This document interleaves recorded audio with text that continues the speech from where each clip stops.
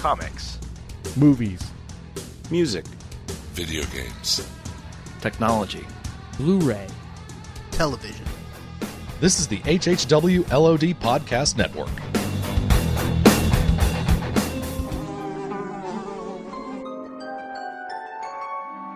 The world we know is gone. No internet, no GPS, no text messages, no podcasts. In a world ruled by the dead, we are finally forced to start living.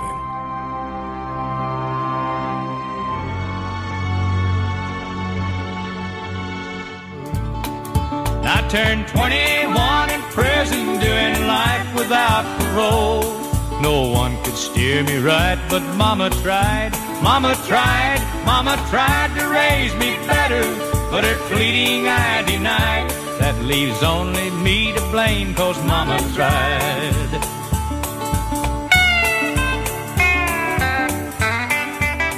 You're listening to Fear the Walking Dead TV podcast for Season 4, Episode 7 of Fear the Walking Dead, entitled The Wrong Side of Where You Are Now. I'm your host, Craig DeMonda. Join with me this evening, back again, Mr. Aaron Newworth. Hey, I'm back again. There I am. Very good. How did you get your last name, by the way? I'm just curious. Did some Imperial soldier give it to you, or how did you acquire that? I was born, and they were like, "Huh, he's pretty new, and he looks worth it." Newworth. Perfect. Sold. Mr. Richard Chubtoad Sheldon. Why would you not shoot at the people who are unlocking the backs of trucks? You know, make it hard for them. Don't just stand there watching them.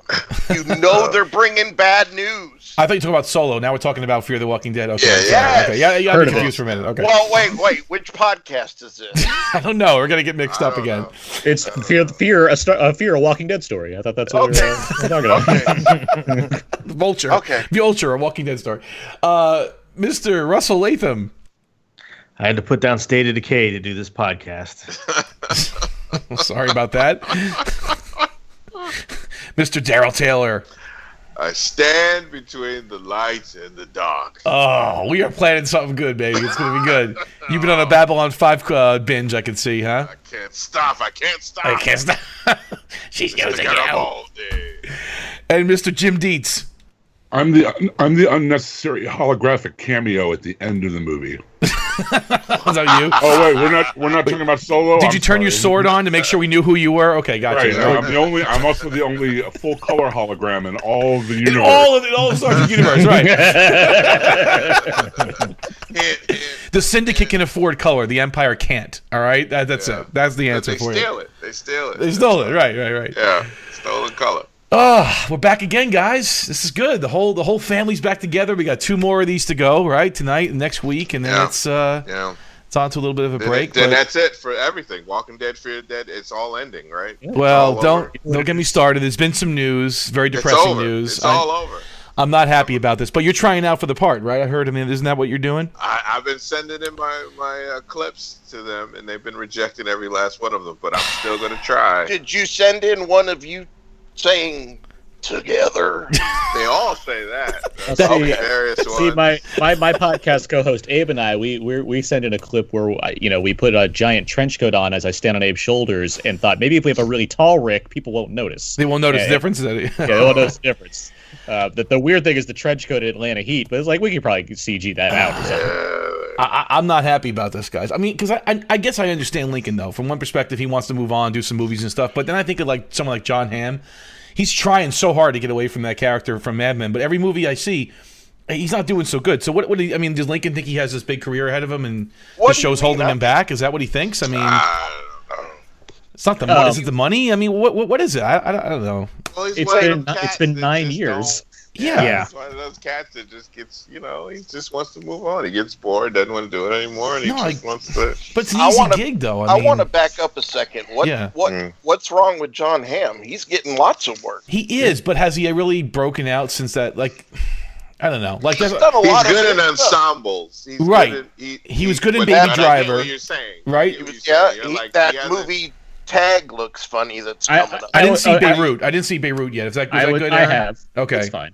I would say he had a breakout though. He I would say this. I mean, of the problems John Hamm has, and I'm sure his massive white people problems are really, hurting right now. Well, Andrew Lincoln's got the same problem, right? I mean, let's be fair here, right? Okay. I don't think the issue is Mr. it's too Clutterbuck. close to Don Draper. Like that's not the issue that he's having, if he's having any issues at all. It's like he's doing his own thing. But that's like so far off the topic of discussion as far as Andrew Lincoln. Andrew Lincoln, yeah, he's bored. Like you guys, we've talked about this show. It's not a surprise that, hey, we're not the biggest fans of it right now as far as how good the show's been doing. I imagine you're right. the guy working on it, who also probably sees the same issues we do, probably has a few things to say about that as well, let alone the ever-changing list of showrunners, cast members, varying disputes, lawsuits, a story that seems to be focused more on Negan than anybody else. Well, that's interesting. And he's really not. Yeah. And you think about it, like he's not one of them that likes to sit on that couch every week, and talk about the show. He never was, though. He was never that guy. No. So, I mean, he kind of... He's waiting for that Love Actually 2 money. Exactly. I mean, somebody promised him something, right? That's got to be some of it too, right? I mean, he's a UK national, right? Mm-hmm. So I don't believe he lives. I mean, he may be living in the US. He bought an apartment or something there, but whatever. Yeah, his in the UK.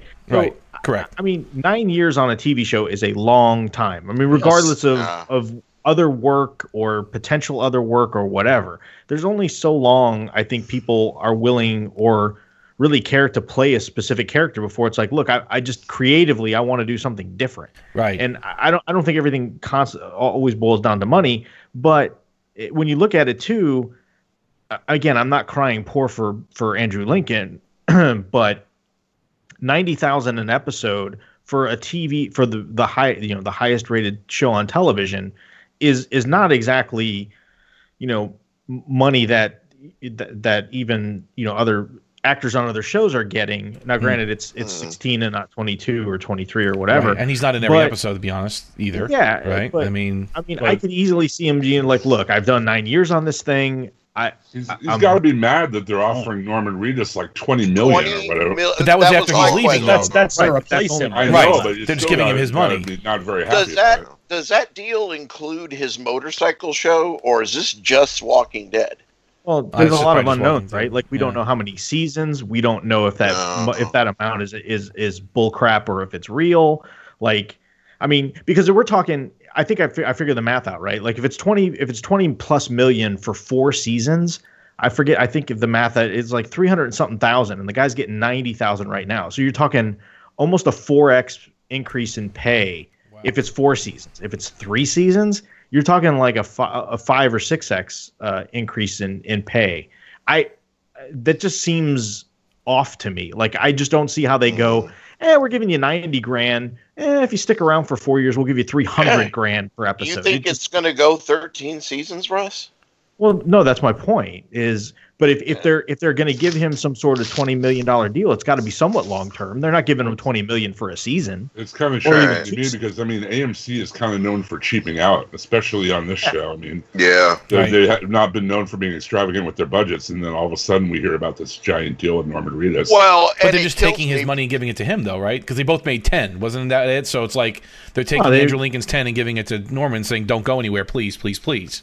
Isn't that kind of what they're doing? No. Craig, you're talking 90,000 per episode times 16 episodes. So you're talking right around. You're talking less than $2 million a year. Is that all they're making? I thought it was like a $10 million deal or something. When you got an ensemble cast like this, Lincoln and Reedus are the two highest paid, and they get 90,000 an episode each. Yeah. Whether they're in it or not, they get 90,000. Okay, fine. That's my understanding. Yeah. Okay. So you're talking because they're credited on each episode. True. So right. It doesn't matter if they're You're talking a 4 to 5x increase in pay, which is kind of unheard of. So you're saying the whole contract is $20 million? I get how you're saying the entire thing, and we don't even know what that means. Right, we don't know what the length of it is. Right, okay. I mean, is it 10 years, 5 years, 7 years, 3 years? I mean, nobody knows. Is it in addition to other like properties or deals he's making? Is he going to produce? Is he going to be getting a producer's credit? No, all I of a see what you're sudden? saying. Okay, I got you. There's so many. I mean, it could all be complete bullshit. I mean, we just don't know. But I mean, the for me, like, this doesn't seem unusual. The bit with the whole Andrew Lincoln thing leaving, and then we're getting into Lauren Cohan. They've confirmed that both of them are gone after season 9. They're both only going to show up in half the number of episodes for season 9. Wow. To me, what this shows is they seriously screwed up by getting rid of Carl. Oh, yeah, for sure. To me, and I'm not even talking about Chandler Riggs. I mean, they got rid of the character of Carl. If they were going to lose Cohan and Lincoln, this is my opinion, they could have easily said, okay, season 9 finishes whatever story we're trying to tell. This is it. Mm-hmm. They do a 10-year time jump, a 5-year time jump. They recast Carl. He's the man now. Right. And then they take the show in a whole new direction with a whole new opening, and the thing could run for another 5 or 6 years, easy because they could kind of fix everything and shore it up. Now you're putting the whole show on the you got rid of Morgan, right? So you've got what? You've got who's left? Carol? You got Carol and you've got Daryl, and then you've got what? The King? Right. I mean, Aaron. I mean, you got secondary and tertiary main characters, right? I mean, it's Enid, yeah, Enid, yeah. She's not going to hold it up, right? The chick that plays Piper. I mean, Jerry could. I mean, 15 shows on every genre show that she's in. I don't know. That is weird, though, because everybody did in the beginning of Walking Dead. There was this thing of, I kind of thought it too. If it did keep going, it was successful. Just move it to Carl, and if they don't like the actor at that age, just jump it. Like you said, recast it, right? Recast it, with someone else. So now they're in a weird spot. Yeah, because they've taken away whatever lifelines they could do. Yeah, they could do the daughter though. Judith. If they jump it, it's true. True. Yes, they Judith. absolutely. Yeah, that's a good plan. It's not really Rick's bloodline, but somewhat, right? I mean, yeah. I mean, the weird thing with all of that is, I mean, that's such a significant time jump in the show. While it's not been to the T of the page, it's certainly like crossed in and out of the comics. So it's like, well, what show are we trying to make at this point if we're gonna remove major elements that at least keep it aligned with basic beats of the comic? It's already out of those elements. Well, though, right? hold on. I mean, Rick and Michonne could have a baby, and then they could time jump like that. Yeah, but I mean, you're talking a significant time jump then. I mean, you still lose some of those actors though. You can't. Oh, you're gonna have to lose a lot of them because if he's a baby and then it'll be But then again, maybe he won't die though. That's what I'm saying. Maybe they'll write it in a way where he moves away for a while, and maybe in season 15, when they're about to wrap up the show, he comes back. Grasping. Well, I am grasping. I'm hoping. I mean, you're right. That's true. With that logic, you just wait till Fear gets canceled, then Morgan finally drops back into the show. Yeah. Well, right, but again, I'm saying, but you don't have to necessarily kill him, though. Why do I have to kill the guy? You don't have to, because when you have those two I just see them trying to say, let's do this mega thing for the half season and kill off a bunch of people. Like, that's what they've always done. Maybe they can show some restraint and not do that. Maybe not, you know what I mean? And just say, okay, they're going to go separate for a while. They can advertise the hell out of it, like who's going to survive the massacre. This is how they do. Yeah. Well, there's a new showrunner now. Maybe they're doing it differently. Maybe he'll have some say in it. I wouldn't put it past them to make it ambiguous if they really wanted to with it. But if you're leading your lead cast member, if you're losing that person, you need to send him out in a way that makes sense for Rick Grimes. And Rick Grimes doesn't seem like the guy that's like, well, I've spent 9 years on this show defending everything I could, and now I'm just gonna walk off into the sunset and just leave them on their own. He's the guy that would die for the group. Exactly. Like ER, right? There's 15 seasons of ER, and George Clooney left on season 4, but he came back in season 15, and there was a finale or whatever. I'm hoping there's some kind of Because Clooney's a mensch, and he's also not on an apocalyptic show. Who died on ER? Did Noah Wiley or someone get killed? No, it was Goose got killed, and then Noah survived. Yeah, Goose died in season 9 or 10. Yeah, that was it, right? I thought Goose died in Top Gun. He died in ER too. Yeah. But when you think about it, it's like they gave Carl the kind of Rick-like death that they could have done, like Russ was saying. He could have he would have sacrificed himself for this group, and he could have did the the goodbye episode, kinda, and then Rick has to take and then Carl has to kind of take the forefront The silver lining of this, because I don't think we could really stretch this too much farther without having much more news to go on, is that it really tests the writers to up their game for this season if it's going to be the last featuring two very important characters to the show. Especially the way they ended season 8, right? Like they ended it to where the bulk of season 9 you would assume is going to be this Maggie Rick showdown, and now we're hearing, well, wait, they're only going to show up in half the episodes. So now you're like, okay, what the hell is season 9 going to be? Like, what is this going to be? Yeah, we jump off this cliff together. I have a question, Craig. You know what it is? Yeah, Craig, you mentioned about Judith. Mm-hmm. When did we learn for certain that she was Shane's baby? We haven't, but I mean, it's 99%. We're never going to learn that for certain. Right. Okay. I think hold on. I think. Oh no. Rick even says it. They said it's she's probably not mine. He said it in some episode. Yeah. He did mention because of the timing. Because but again, it's not definitive. No, it's not definitive. But it appears to be that. Remember those months that he was in a coma? That's when it seems that I thought he was in a coma for only 2 weeks. Well, I don't know about how long he was in a coma for, but there was the timeline doesn't work out for it just they were messing around. They were messing around, right. While he was they away, were doing it in the dark. Shane. I mean, I'm sure it's Shane's too, but I'm just saying I didn't think we learned for sure it was. You're not going to, but that's just his. That was just something that he said. Like in his head, he kind of thinks it won't. Yeah. That's not his kid. Yeah, biologically. So we have more to speculate. Obviously, we can speculate till the cows come home. I'm not too happy about it. I'm a big Rick fan. I think he centers. I do. He centers the show in a lot of ways, and it really has been about him in a lot of ways. It started with him. This show. I can't share the same enthusiasm you do for Rick, but I do agree that the idea of losing him, the lead character on the show, the character that leads these comics that are still going, where he's presumably still alive. I know I'm behind a few issues, but hey, I don't think he died. I'm assuming. Yeah, that would have been spoiled all across the internet if that didn't happen. I got by without knowing that Glenn died, so I mean, he's gonna kill when he does kill off Rick, it'll be a big deal. And the only reason I found out that another character died is because of fucking Robert Kirkman is the one that decided to spoil it for me at Comic-Con, but whatever. Still, that's what he does. That's what he does. Brings it out. He's like, oh, sorry guys. Let's go. Yeah. I guess for me, I'm just not surprised by this news. Like I'm really not. Again, 9 seasons on a TV show is a long freaking time, and you look at others. I thought they had more money. I really thought they were making more money, so I didn't realize that. To be honest with you, I wouldn't say I'm surprised. It seems like an inevitability just based off the history of the series behind the scenes. That 9 seasons in with all the stuff that's happened, sure, that makes a level of sense. But it is like.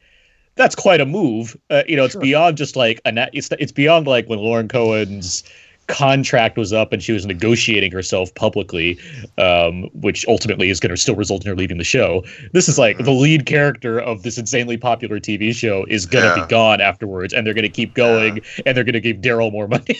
And Jeffrey Dean Morgan. I mean, he's probably going to take over some leadership role too.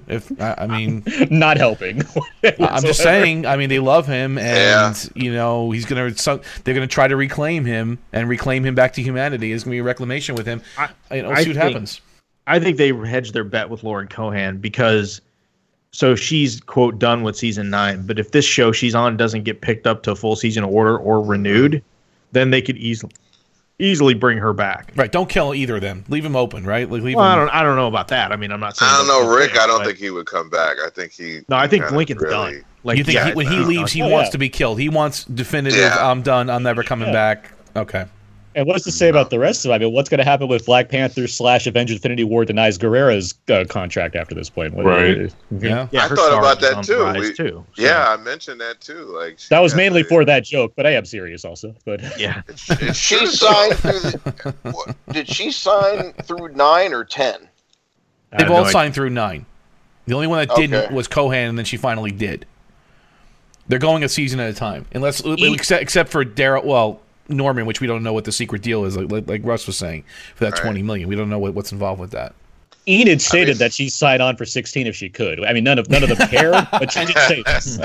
And Tobin would have if he wasn't killed, right? Yeah, he was all set to go, right? He cleared his calendar.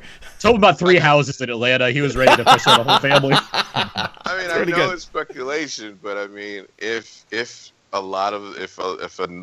number of them also start to be like, I'd want a pay raise, because of how successful they are in other things. I don't know. It might behoove them to. Yeah, but AMC. I mean, what do they care, right? I mean, if they could lose Andrew Lincoln and keep moving forward, then they're not going to be held over a barrel. Well, they built this show. That's what I'm saying. Like that's what I mean by moving forward. Like this is a genre. Like they can. The big thing is the walkers, right? That's what. Well, let's see if the ratings hold though. They may not hold if he leaves. Maybe but it's hard. But the ratings aren't holding with him. No, staying. They're not. You're right. Right. Yeah, they're so slowly if they do going a whole down. thing like Fear, if you see what happened with Fear, they had to really change things up. I mean, and it's been a better show for it.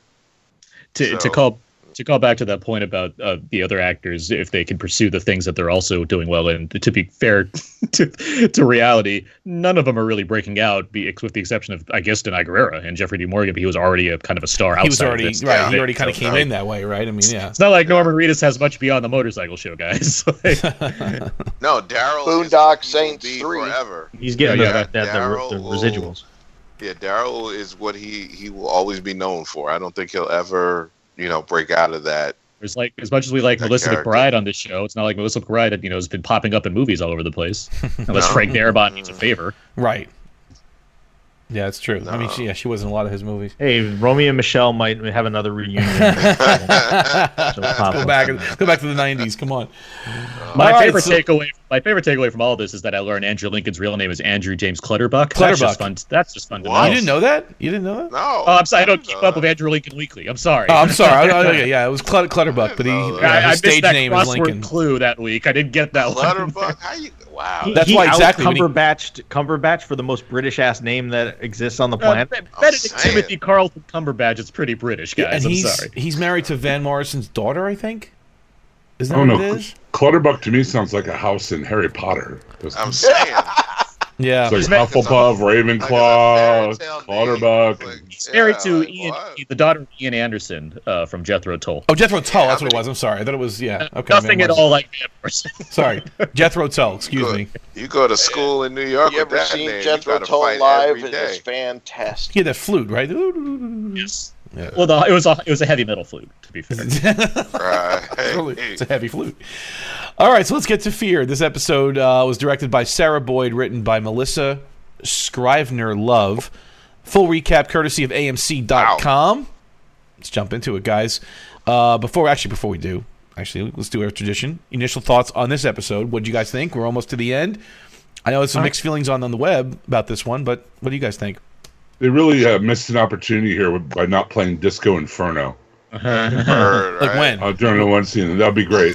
Which scene? When should I fade it in? When they had all the burning zombies going toward the stadium, that would have been when they, the ice cream truck and the when they light the fire at night in the parking lot. Total missed opportunity. Yeah. Fire by the Ohio players would have been good, or I still like the crazy Alicia just wanting to shoot everybody. She's getting pretty dead eyes, huh? Man, she got pretty dead eyes. She's pretty. That's right. She's got those dead blue eyes, right? Just like... I liked the episode. I got right in the middle of did this show become the show of the best shootouts on TV? But also, wait, are they also just stand up, shoot, sit back down? Other guy stands up, shoot, sits back down. It's it looks cool though. I'm going back to that first episode where I love that whole action sequence. There's this show's been pretty consistent on cool action scenes. They've been doing that good. I like that. And it's not too dark where you can't see what's going on, and it's too a melee. It's actually you can follow it.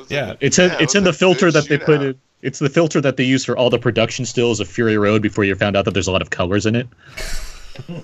Fury Road.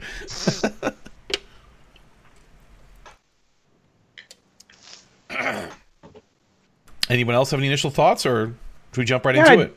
I dug it. I mean, we'll get into it, but there's one thing with the show right now that's bugging me, and they better All I know is they better pay it off well, because if not, it's really gonna put a damper on how good the season has been.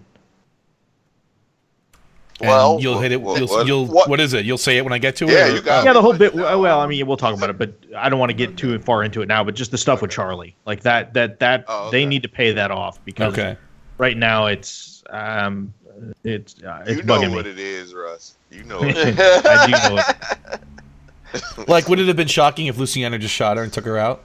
Like, would that have been too shocking? I didn't. Because she's a youngster, because she's a kid. You've seen kid murders on TV again. On this show, no. Right. The series. I think she should have did it though. She should have just shot her. Right. She would have if she still can. They don't have a Carol yet to farm out the child killing to on the show. So. No, yeah. I would have wrote it to the girl. It would have been like they'd have asked her questions like what happened, and she would have said, "You know what it is," and left it just like that, and fade to black, and then it opens. It was perfect. We'll see what happens. It may still happen, right? We got one more episode to go, or maybe more. Right? We don't know what's going to happen with her. All right. So I was a little upset that there wasn't enough Garrett Dillahunt doing actual stuff so I could like make fun of Craig this episode. But like, it's I like him. Okay. I really like him. I love him. I think he's great. My girlfriend likes him more, but that's okay. Of course, the week I come back, he's down for the count. So I love Dillahunt. More Dillahunt. That's it. She just likes him more. That's all. You better not leave. So, all right, let's get to it. Naomi tries to help John Dury as he lies unconscious. Meanwhile, Alicia Strand and Luciana exchange gunfire with the vultures. And again, like you said, really good shootout sequence here. Morgan runs over to help Naomi while she gets medical supplies from an ambulance. Mel drives off in the ambulance. Or did you watch Talking Dead? They called it the Kablambulance. They put it in. That was in the in memoriam. That was a good stunt. That was a good stunt. It was. Yeah, it's great. That was the redeeming part, because I kept saying, why didn't if her goal was to kill him, why didn't she just shoot him? Like it was a missed opportunity. Right. And then when she blew up the bus, the ambulance. She wanted to play with her ambulance. The Kablam, I like that. She wanted to play. She wanted to play with her meal a little bit. Well, but I mean, it's like the moment from last season when Rick could have shot, Negan, and they could have shot Negan when he was on the open, and they didn't. Right, but the fact that they redeemed it by her actually using the grenade launcher on that, to blow up the ambulance. I was like, okay, then that makes up. Yeah, that Negan thing never got renewed. I mean, it never made sense. It still didn't make sense. My eyes were glued to the bottom barrel of that machine gun. I was like, when's this grenade going to come into play? And it's like, sure enough. There we go. She knew it was there. You knew it was ready to go. You know what it is. That's right. You know what it is. Chekhov's grenade launcher. You know what it is. You know what it is. Naomi runs after him to get the medical kit. She almost got it. This is the official AMC recap. Alicia blows up the ambulance with a grenade launcher and then strides up to Naomi and accuses her of betraying their trust. That's pretty much what happens. Naomi escapes and runs back to John's side. She tells Morgan that she knows where to find more medical supplies. There's so many things happening. Hold on. Right. There's that bit where Naomi's like, she's accusing her of like that, and she's like, you don't know what you're talking about, or whatever she says. Yeah. There's so much like.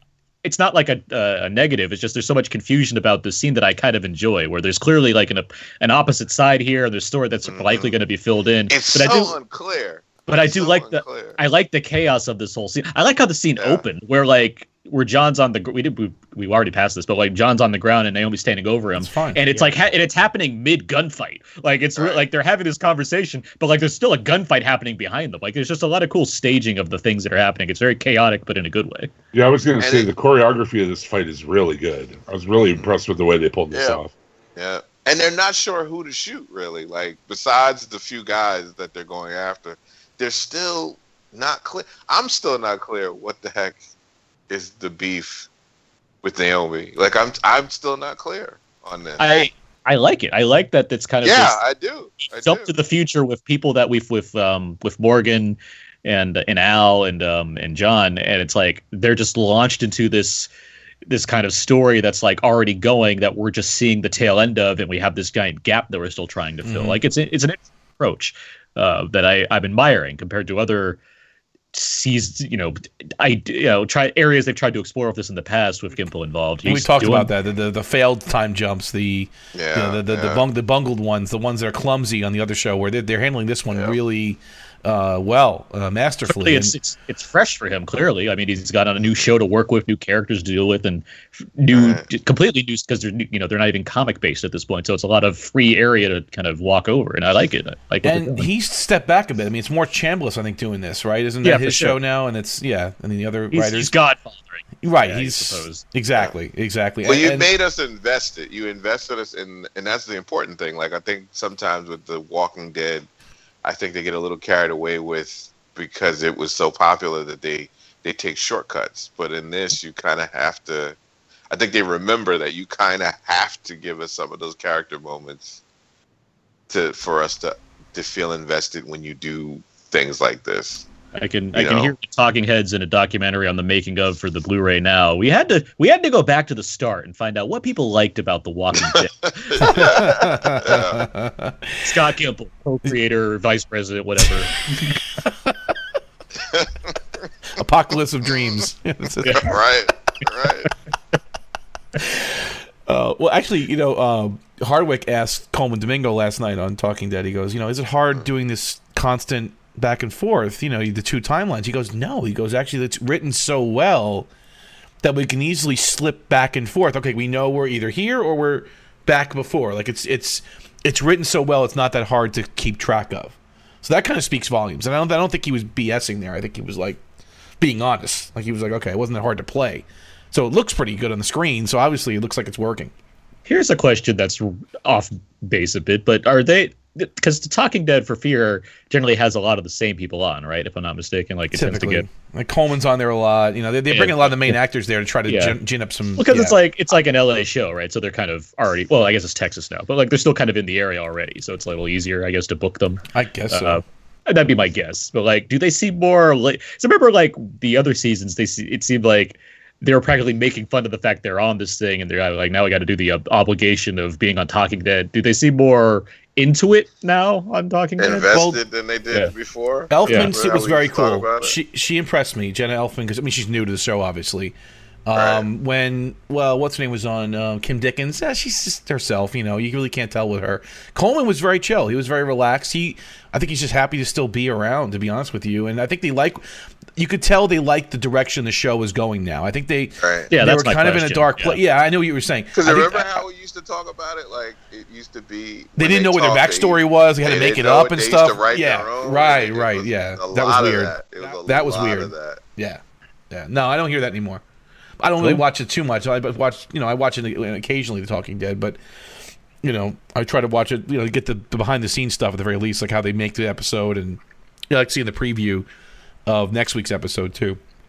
Yeah, here lately, that's all I've done is just gone and fast forwarded all the way to the preview. To the end, right? The preview. I do the same thing sometimes. The last whole episode I watched was the Jenna Elfman one. Is this the first show to do that? To have like an instant recap show right after, or at least recently? So no other shows have followed suit with that. Doctor Who did it for a while with Guess Who? Chris Hardwick. I mean real TV shows, not Doctor Who. Oh, come on. You hurt me. You shut your mouth. Me too, Jim. This is the one that inspired that, right? On this kind of level. Because they all do it now. Like Star Trek has it, right? Doesn't I'm pretty sure After Trek, right? They got those. Wasn't it Lost that did that? Though? Oh, did Lost have one too? Lost did do it, didn't they? Did they have a show though? No, you know who may kind of sort of started it was with Battlestar Galactica, when the guys would do the commentary track that you could listen to. Oh yeah. After the episode, when you basically you could download it and it would sync up with it. Oh, really? Do a rewatch. That's pretty cool. Yeah, I thought because I know they're the commentary thing on a variety of shows actually, but I thought as far as like a broadcast cable show that like the network's paying for, I thought it was Walking Dead that was the one that really got that going. I thought so too. I remember the podcast after Battlestar, but as far as the right after the show, like recap type, I always thought it was Walking Dead. I don't deny that there's like other shows that have done like supplemental material that came right away. I know there's other shows that have done that before, but I think as far as we could sell ads during this. I think it's podcasts that really did that, though. I mean, of course, a lot of the popular shows did it, and they started just doing podcasts on the side. Because remember with Lost, what's the guy that Lindelof? No, the guy Hurley. Jorge Garcia. Jorge Garcia. Him and his girlfriend would do a show they were doing podcasts, whatever girlfriend he had at the time. After every episode, they would do a podcast, and it was pretty popular because of the show, and they would discuss what happened in the episode. And I think that was really, really popular. And then they started to do other things, like producers started to do it, like writers and producers started to do. When Brad Milo was doing the Brad Milo on our network, when he was doing the Alcatraz podcast, they had Jorge and his girlfriend on from their podcast and talked about it and stuff. It was pretty good. You mean Podcatraz? Podcatraz, yes. Oh yeah, I remember that. I was on Podcatraz. I remember that. That was a good one. Yeah, I loved that show. I actually mailed in The Rock to Fox, like that whole campaign. I mailed a Rock. Oh, yeah. I was gonna, but I fell asleep that night. But yeah, Aaron, I can't think of another show that did actually built a show that actually gets decent. I mean, because if you think about it, Talking Dead gets better ratings than some like quote unquote real TV shows. Yeah, it did. Yeah, it does. It really does. I don't think his talking show is doing all that well though, ratings wise. Although it's a pretty decent show. I mean, it's not going to cost anybody anything, so it doesn't really matter. Yeah, the studio's already built; it's already there. It's like, you're just shooting a talking head show for 30 minutes, right? If it doesn't work out, it's not like Hardwick doesn't have 10 years worth of podcasts he's already been doing the same thing on anyway. So it's like he'll be fine if that doesn't work out. Oh, he's just fine. So getting back to the show, Luciana finds Charlie hiding, and Charlie apologizes for killing Nick, but then suddenly runs off when Luciana gets distracted by a vulture. Which again, I think she should have pulled the trigger, but that's just my opinion. I don't think she wants to kill I agree with your opinion.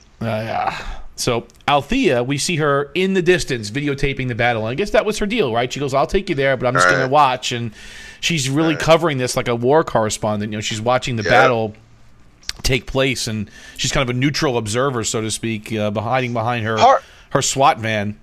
Part of me gets her and understands that, but majority of my thinking is it's a kind of a shitty position to take to just sit and watch this like that. I mean, it's not like you're a correspondent in an actual war where you don't have stakes in that war. Mm-hmm. This is life or death everywhere you go in this world now, and for you to sit there and the only shooting you're doing is with your camera, that's some chicken. I would like to posit that when we find out her backstory, read the reportage, that might become a little clearer as to why she's doing that. I agree. Then great. In the moment, I agree. It's kind of a move or whatever. But I think what they've been alluding to with her backstory, as far as they had those tapes marked the bog in her truck or whatever, and like how she's been trying to keep herself distanced from everyone. I think they're going to end up explaining that in her backstory. I agree with what Jim is saying, but at the same time, I agree with what Jim is saying, and because of this, currently, much like how Craig has been really harsh on Jenna Elfman, I feel. I think Maggie Grace more. She's capable of more, and I want to see it. That's all I'm saying. I think Maggie Grace has been limited by all this because she seems rather one note, where she just repeats the same refrain over and over again. I expect there to be more to fill out her character because that's how TV works. But for the time being, it's like, all right, I get the note that you're playing. Meanwhile, like every other character's had, a lot more to do. So it's like, I hope there's more going on here to kind of get him out of the I'm not in this mode, where that's the only thing he says. And the other thing about this too is I'm not so mad at her for not jumping in, because they're not telling her the whole story, and she knows that. They've already lied to her how many times? And she called them out on that too a couple of times, right? Yeah. So it's like I could see if she did it, she's more apt to help John and Morgan because she kind of knows that that's, you know, that they're telling her what's going on. Like she knows what's their side of it. But with Luciana and Elisa and Strand, they're just like they're lying. They're lying to her. They manipulated her. Like the woman they said was dead is alive. Why would she jump into this? I don't think that I think they genuinely thought Jenna Elfman was dead. I don't think they were lying about that. But how would she know? But I'm coming at That's true. Yeah, yeah, you're right. She doesn't know because they've already lied to her previously, and then you see this woman come back out of nowhere and is all right. And it's like, I could see her not knowing how, because when Morgan does say something to her, it snaps her out of it. He's like, you are a part of this, and she listens to him. But when it comes to the rest of them, I can see her not wanting to be a part of it. I mean, he physically he grabs the camera kind of and says, "Hey, you can't be a bystander right now." He urges her to stop filming. He splashed water on her. Yeah, and said, "Listen, you got to save John's life. John's going to die here. You got to put this thing down for a minute." And it was like she wasn't there. It was like it was a whole nother person. It was like she was so caught up in the news part of it, and I liked how she it caught it. Like, she's a good actress too to be able to play it, because when he said that to her, her face changed. Like it was like she was seeing something else, and then all of a sudden she came back, and she agreed to help this man. You know, let's get help for this man. He's a good man. Well, plus, I think the way that she looks at the things to the camera kind of distanced her from it all, and it's kind of her trying to take herself out of the situation in a superficial and non-helpful way or whatever. But still, it's her. It's like her shield from being actually part of it. You know what I mean? Right. And this dude tried to save you twice. That's why. He kind of woke her up. Yeah, he's like, "Hey, listen, John, your friend John. We got to help him. He's dying. We got to do something here." Yeah. So this is different. This is not like those guys over there that just wanted vengeance. This is like, this guy tried to. He was trying to help you too. Mm-hmm. Yep. So Alicia corners Naomi and John at gunpoint, but then Al rides up just in time in the SWAT vehicle and aims her guns at Alicia. Yeah. The guns in the top of the vehicle. Alicia's like the little villain in this, though. The way she looks, she's just the dead ass. Man. We talked about this at the beginning. There's a way you can interpret this. I think if you kind of edit it differently, where they're completely the bad guys in all of this. Like they. Yeah. Oh yeah. Oh, 100%. Yeah. I totally think they are. I think somebody coming new to. I'm sorry to walk on you there, buddy. No, go ahead. I think somebody coming new to the show who didn't know these characters from before, or just starting on the show now, might even look at them that way. The way it's been kind of put across. It is so weird how it's almost like, for people that did not like Fear the Walking Dead and complained about not liking these characters, it feels like they said, well, why don't we play with that? Why don't we make them the bad guys?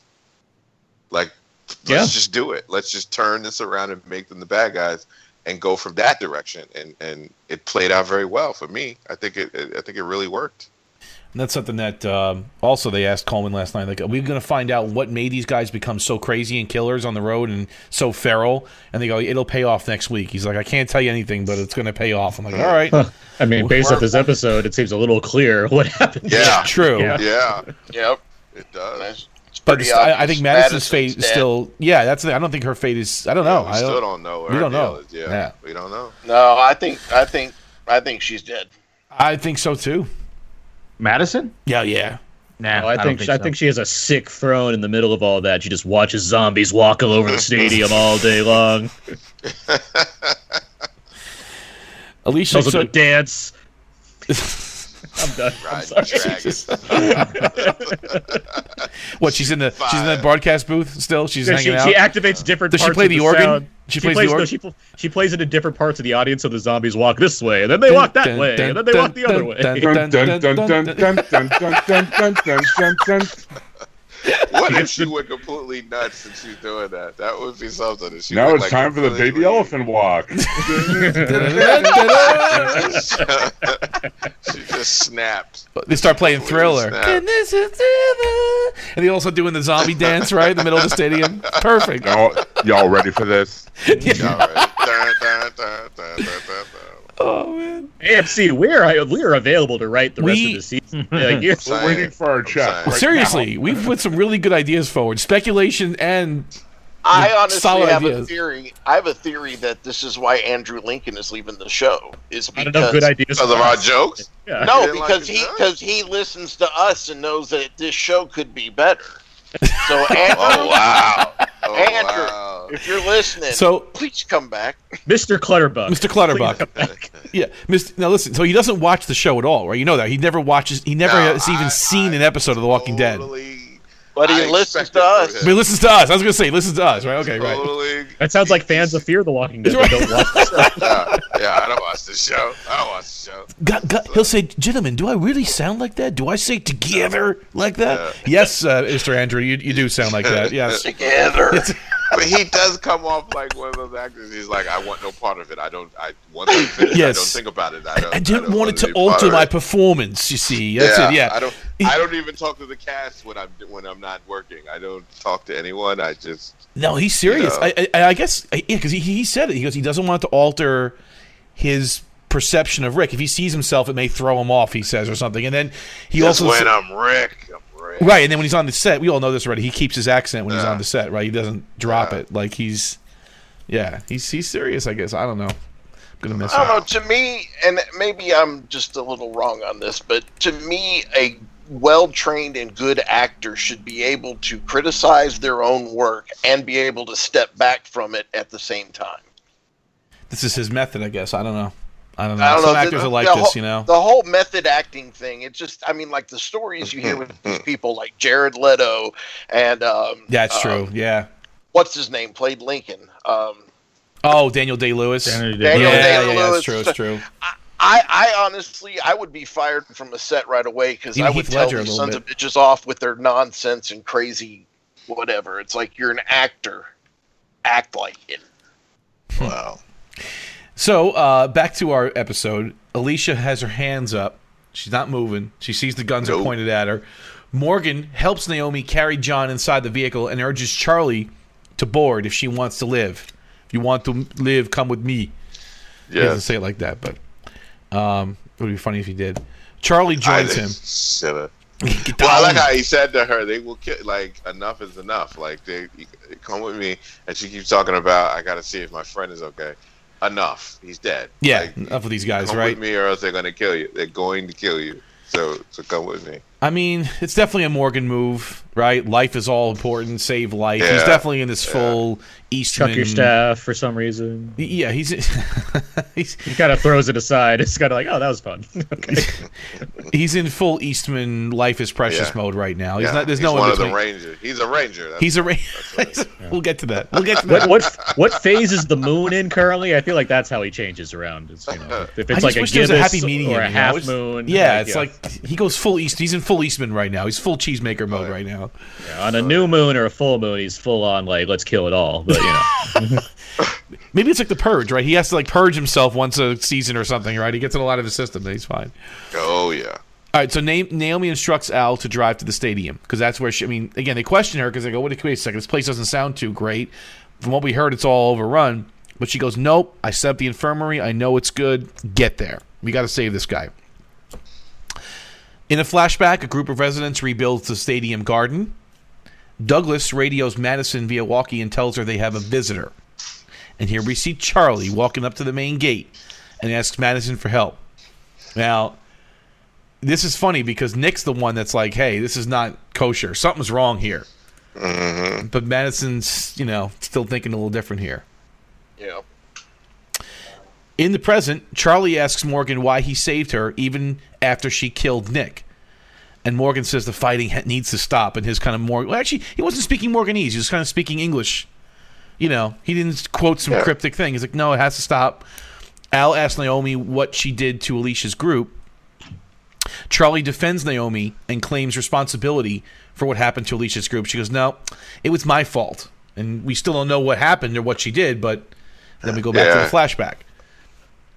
And in the flashback, Charlie takes Madison, Nick, Alicia, and Naomi to Mel, who is slumped over the driver's seat of a bus after getting into some kind of accident. So, again, we don't really know. And this is the cool part of the show. I kind of made note of this, that Did they stage this accident? Did he crack his own ribs? Like, you know, you don't know what kind of long game these guys are playing. You have no idea. What I was thinking about. Right? It's like you still don't. Yeah. Is this all the game? Is this part of the game to kind of, you know, finish them off or whatever? Just to start the beginning of the end, right? This is their end game, right? To infiltrate the stadium. But it seems like he legitimately got into a crash, unless you guys disagree. But no, I think it's legit. It doesn't make sense necessarily why, but okay. I don't think he would have told her all the other things he told her if it had been a setup. No. Yeah. Well, and when he goes to get up and she pops him in the rib, and he legitimately goes back down. Right. Yeah. Well, it says that Mel got into a fight with Ennis, so there was some kind of dust up between the two brothers. Right. That's what Charlie said. Well, they seem like stable people, though. I don't know. It seems like they have a lot of problems. They have a lot of problems with evil brothers on this show. Yeah, really. First the Autos and now this. Stuff.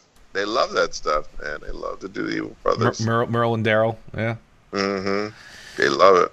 Madison agrees to bring Mel to the stadium's infirmary, despite Nick's concerns that it might be another trap. Again, Nick's the one kind of sounding the alarm here, which, you know, I guess he's right to a certain extent, but either way, they decide to take him in. In the present, Alicia, Strand, and Luciana predict that Naomi is heading for the stadium. Alicia sees Mel crawling on the ground, and this is great. He comes out of that burned-out ambulance. Yeah, and demands to know how long Naomi colluded with the Vultures. She's like, how long? How long has she been with you? And Mel just doesn't answer. He's like just sticking his arm out, like, please help me. And she just says, it doesn't matter. You know what? It doesn't even matter. And she just takes him out, kills him. And that's something, again, they were talking about, they were clear, like, he could have lived from that. They're saying, if there wasn't walkers around, he probably could have crawled away from that. He wasn't dead. She murdered him. She straight out killed him. Like, it wasn't a mercy kill. For sure. Yeah, it was. Oh no. No, those were mercy eyes. You think he could have survived? Well, that's what it was. It was ambiguous, right? Because he was crawling, and I'm like, okay, well, if you're crawling in this world, it's not exactly a good thing, right? In but the there world were of burns, though. In the world of TV, you can completely live from that. If you're showing a guy crawling outside like that, there's you can do a season later he comes back with mechanical arms or whatever nonsense. You shoot him in the head like that. Or stab him in the face like that. He's down. Like that puts a definitive stamp on that one.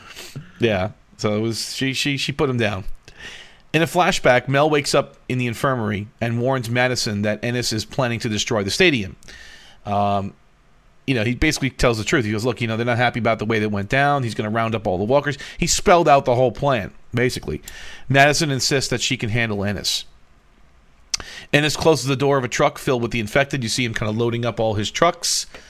After scouting the area, Strand informs Madison that the Vultures removed all the infected that they trapped in storage tanks. So they went around collecting all the flags, right? So they added up the flags. I guess I didn't add up all the numbers. It was over 1,000, right? Yeah, I mean, it was over 2,000. Oh, it was over 2,000? Okay, I didn't sit there. That was a cool scene when he just kept flipping the flags up, like the way it was shot, like from on high. I don't know. It was a cool. I mean, for something kind of mundane, it was actually well shot. Yeah, definitely. Well, it was another revelation, right? Yeah, exactly. Kind of the way that we get another piece of this big puzzle. Like I was an oh moment. Like it's just not those guys. We just thought it was those idiots in the bus, and now you know that it's a whole other thing. Like they're not ready for this. That's what Naomi means by you got to go. And what you call it, and the guy and the one of the Vultures, you don't get it. Like you don't know how big this is. You're worried about us. No, we're the nice people. Like whoever the rest of the group that's coming, you got to go. Yeah. So I can't wait to see which former star of Air Bud they get to play the other leaders of that. I know, groups that are coming after the Air Bud. The total indicates that Ennis is amassing a vast army of infected. So whatever the number is, it's huge. We know that. And I guess it really questions the philosophy of the Vultures, right? Because the Vultures to this point have been very passive. They've been just we're just waiting for you to fail, and we'll pick as the far bones. As we know. And I guess Ennis. I think that's Mel's play on it. I think that he's their good leader, brother, right? bad brother. Yes and no. I think that he's the face of them because he's got that certain charisma that gets them where they need to go. But I think basically he holds off his brother from doing whatever to bring them down. no matter where they go. He holds him off until he can't hold him off no more, and then that's when it goes crazy. And I think that's why when he's constantly saying it's going to go bad, it's going to end terribly, it's gonna this, it's not him, it's him telling the truth. It's not him just positing. He's actually my what he's not saying in that is my brother is going to lose it at some point and you're going to be overrun. Interesting. Okay. So it's more than just this passive thing. He's seen Ennis do this before, perhaps, is what you're saying. He knows this is the MO of Ennis, and if you don't move out, we're going to take you out eventually, kind of thing. He's warning them. Okay. Right. That's cool. I'm guessing that the two brothers at one point made the deal, instead of just going in and slaughtering people, let me try to get them to leave or join us. Grill some wieners, have a few beers, camp out in the parking lot. Just wait a little while, Let's savor the moment, Ennis. Then we'll kill them all. Kill them all. In the infirmary, Mel obtains a knife and orders Naomi to bring him to Charlie. I guess he just takes a knife from her belt or something like that. But she doesn't seem fazed by that. She just puts him back in the handcuffs that he slipped out of for a minute or whatever. He busted the bed. Naomi punches him in the ribs, snatches the knife back. Mel urges her to flee the stadium and invites her to leave with him and Charlie. It didn't take much to convince her anyway. She's been trying to leave since Jump Street, so it's not like it's going to take much. But after he calmly explains, again, we're coming in force. This place is not safe. It's not safe. You're not safe. You got to go. It finally starts ringing around in her head, and here we go again. You just gave me the thought of like this weird spin-off where like Morgan and John like pretend to be teenagers in high school for like some kind of detective mission. 21 Jump Street. They play high school students, John. Even though they're 25 years old, they play like high school students. Okay, got it. Yeah, they're like 40, 50 years old. And I'd watch it. Peter DeLuise. Yeah. Yeah. Johnny Depp. That's a good one, man. I mean, but that'll be the closing music. I can do that too. Disco Inferno, 21 Jump Street. That's a good one. Jump Street feature. All right. Madison breaks down the dugout shelter to free up lumber. Again, this is very symbolic, right? She spent all season building this darn thing. First it was for Charlie, and then it was for Naomi trying to build this bedroom or whatever off the dugout, which I don't understand. A stadium like this, there seems to be plenty of interior space. All right, never mind. She's building this stupid thing off the dugout. Now she has to take it apart because she needs the lumber to reinforce the wall. Okay. Naomi urges her to flee, and she's like, look, I got to go. I got to go. This is not good. We all should go. Madison, you got to go. This is not going to end well. But Madison argues that this is what the Vultures want them to do. She goes, this is what they just want to get in your head. They want to get you scared. Don't worry about it. She's not too concerned about it. Madison then confronts Mel about turning Naomi against her and basically agrees to let him but not Charlie go. She goes, all right, you're done. You're out. You're messing with my people. I'm taking you gone, but Charlie's staying. Madison brings Mel to the gate and gives him the supply-laden truck, the infamous Range Rover. Mel begs Madison to let him bring Charlie, but Madison forces him to leave at gunpoint. What if Charlie's the mastermind the whole time? That would at least explain it, because I keep thinking. So this is what's kind of getting me, and part of me is just like, be patient. This should reveal, but I don't get why she shot Nick at this point. Like at first I'm like, okay, maybe Nick is responsible for getting Mel killed. It's like, okay, well, no, now we know that Mel survived after Nick was dead. So that's not the case. I thought it was because Nick had just killed her other friend. Well, Ennis says he raised her, right? Isn't Ennis was more of a protector than Mel was. So because Nick killed Ennis in that silo or whatever, or that storage unit or whatever the hell it was, that's why she killed him in retribution for that. Wasn't that what it was? I mean, at least that's what I thought. Yeah, it was like it seemed like a reaction to like, oh, this person did a horrible thing to one of my things. I gotta kind of do something. I'm nervous. Gun, shoot. I did it. Yeah, I don't know. I mean, I think that's what it boils down to. I mean, there might be some more things we see in, I guess, the next episode, but I don't know what else there really is to kind of delve deeper into that one.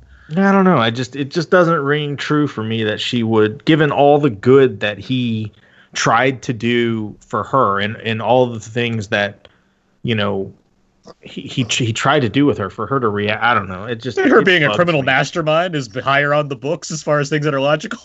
No, I mean, yeah. Thank you. Okay. Criminal mastermind.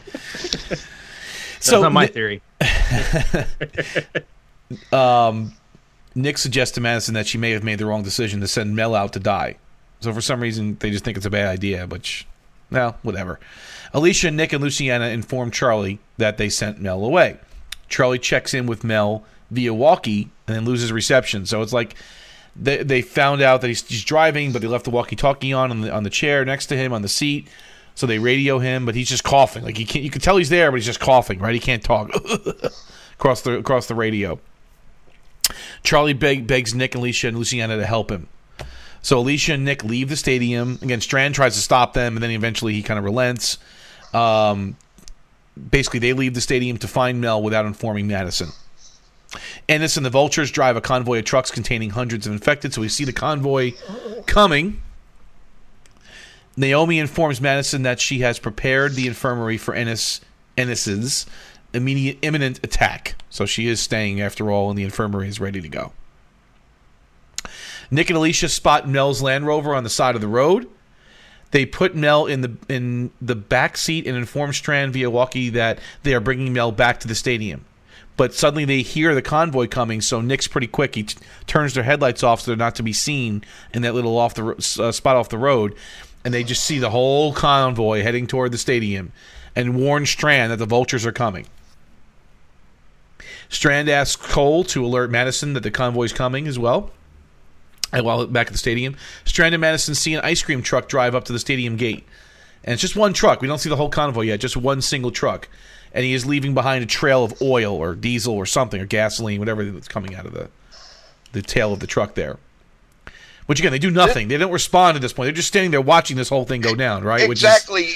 And you know an attack is coming. What are you doing? Right, they're coming. He's laying oil at your front door. What are you doing? Like, what are you just standing there? Why don't you shoot the driver? Something, right? Like, blow that ice cream truck off the face of the planet. Like, I don't know. I just don't get it, right? Alicia and Nick arrive at the stadium and stop in the parking lot because the convoy arrives moments later. Ennis and the Vultures open the trucks and release the infected. Which is also where they should have started opening up and firing everything they had as those trucks backed up before they got them open. Because come on, they had the flag. Right? Yeah, they had the flags. They knew what the tactic was going to be. What are you doing? Mm-hmm. Yep. I mean, they supposedly had some firepower, right? I mean, that's what Madison kept saying. But a whole bunch, right? A whole bunch of firepower. Where to go? So a massive herd makes its way toward the stadium gates.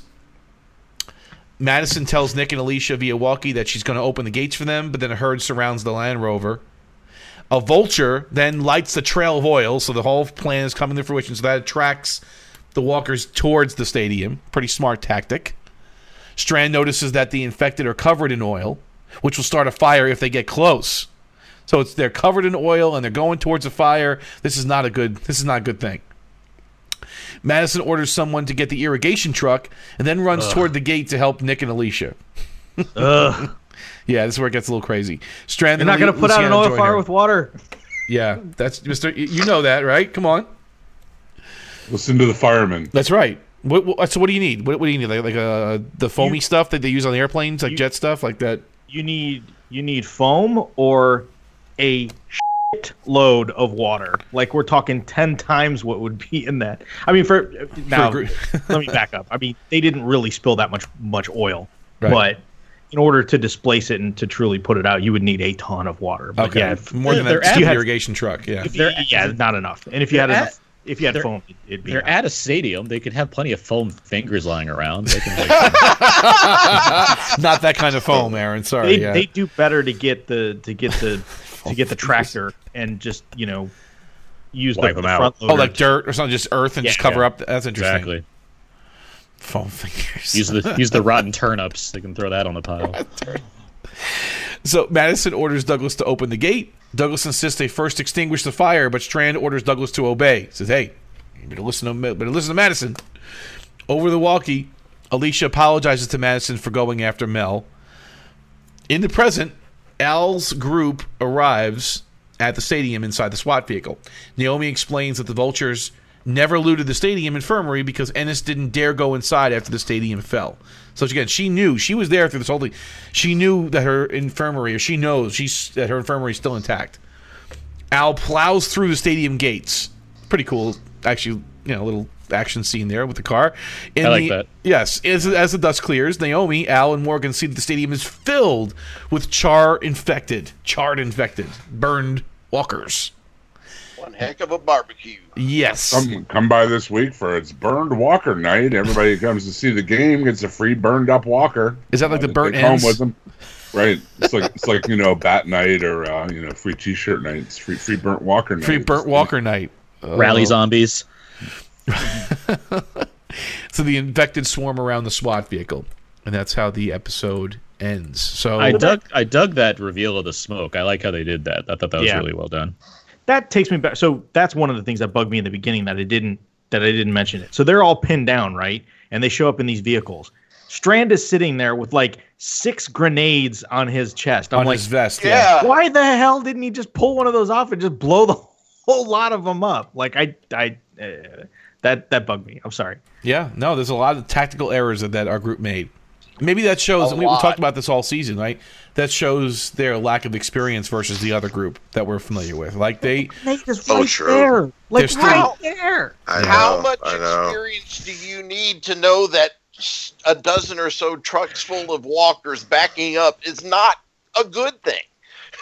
Yeah, like don't just sit there and wait for it to happen. Do something. Do something, and I didn't right? get the whole Nick and Alicia thing, why they, as soon as they saw that horde coming behind them, why they didn't just haul ass out of there. Like, I didn't get that. It's like, oh, now we can't move. We can't mow them over. I'm like, what? That didn't make any sense either. You're right. They did. I mean, yes, they did surround the vehicle, but put the thing in drive and floor it. I mean, you can get past a couple of 3 deep, right? But they knew they were coming before that. Like, it wasn't right. They were like just parked there, right? it. They were just sitting there for a while, right, in the parking lot. You're right. That's a good call. Yeah, what the hell are they doing? You're right. It makes no sense. So that was a little strange. That definitely knocked it a few little points away in my book. I agree. That was some tactical mistakes that they made. But it did show how, really, we see how it's going to end at the stadium. I mean, this is the only way they really did it. But we'll see. I mean, we don't know what's going to happen next week. So before we get to our Toby ratings, quick word from our sponsor. DCBService.com is our sponsor. Friends, Romans, countrymen, and all undecideds out there. Do you have geeky people in your life, including yourself, who you'd like to buy a lot of cool geeky stuff for? Well, then you should go to DCBService.com because they have all the cool geeky stuff you could possibly need, want, and or house within your home at discount prices, 30, 40, 50, even 60% off. Do you kids like the Deadpool? I hear the Deadpool is very popular with the young people right now. They have all kinds of Deadpool merch. I'm looking at a really sweet Deadpool backpack here, 50% off, normally $49.99, now $24.99. A Chewbacca cookie jar, which I'm going to put on my personal birthday list. Ceramic Chewbacca's head full of cookies. What could be better than that? 25% off. It's normally $75, going for $57 right now. If you're looking to get into The Walking Dead and get caught up on the comics while we're in the off season, this would be a great time to do it, and they have many ways for you to do it. You can get it in single issues.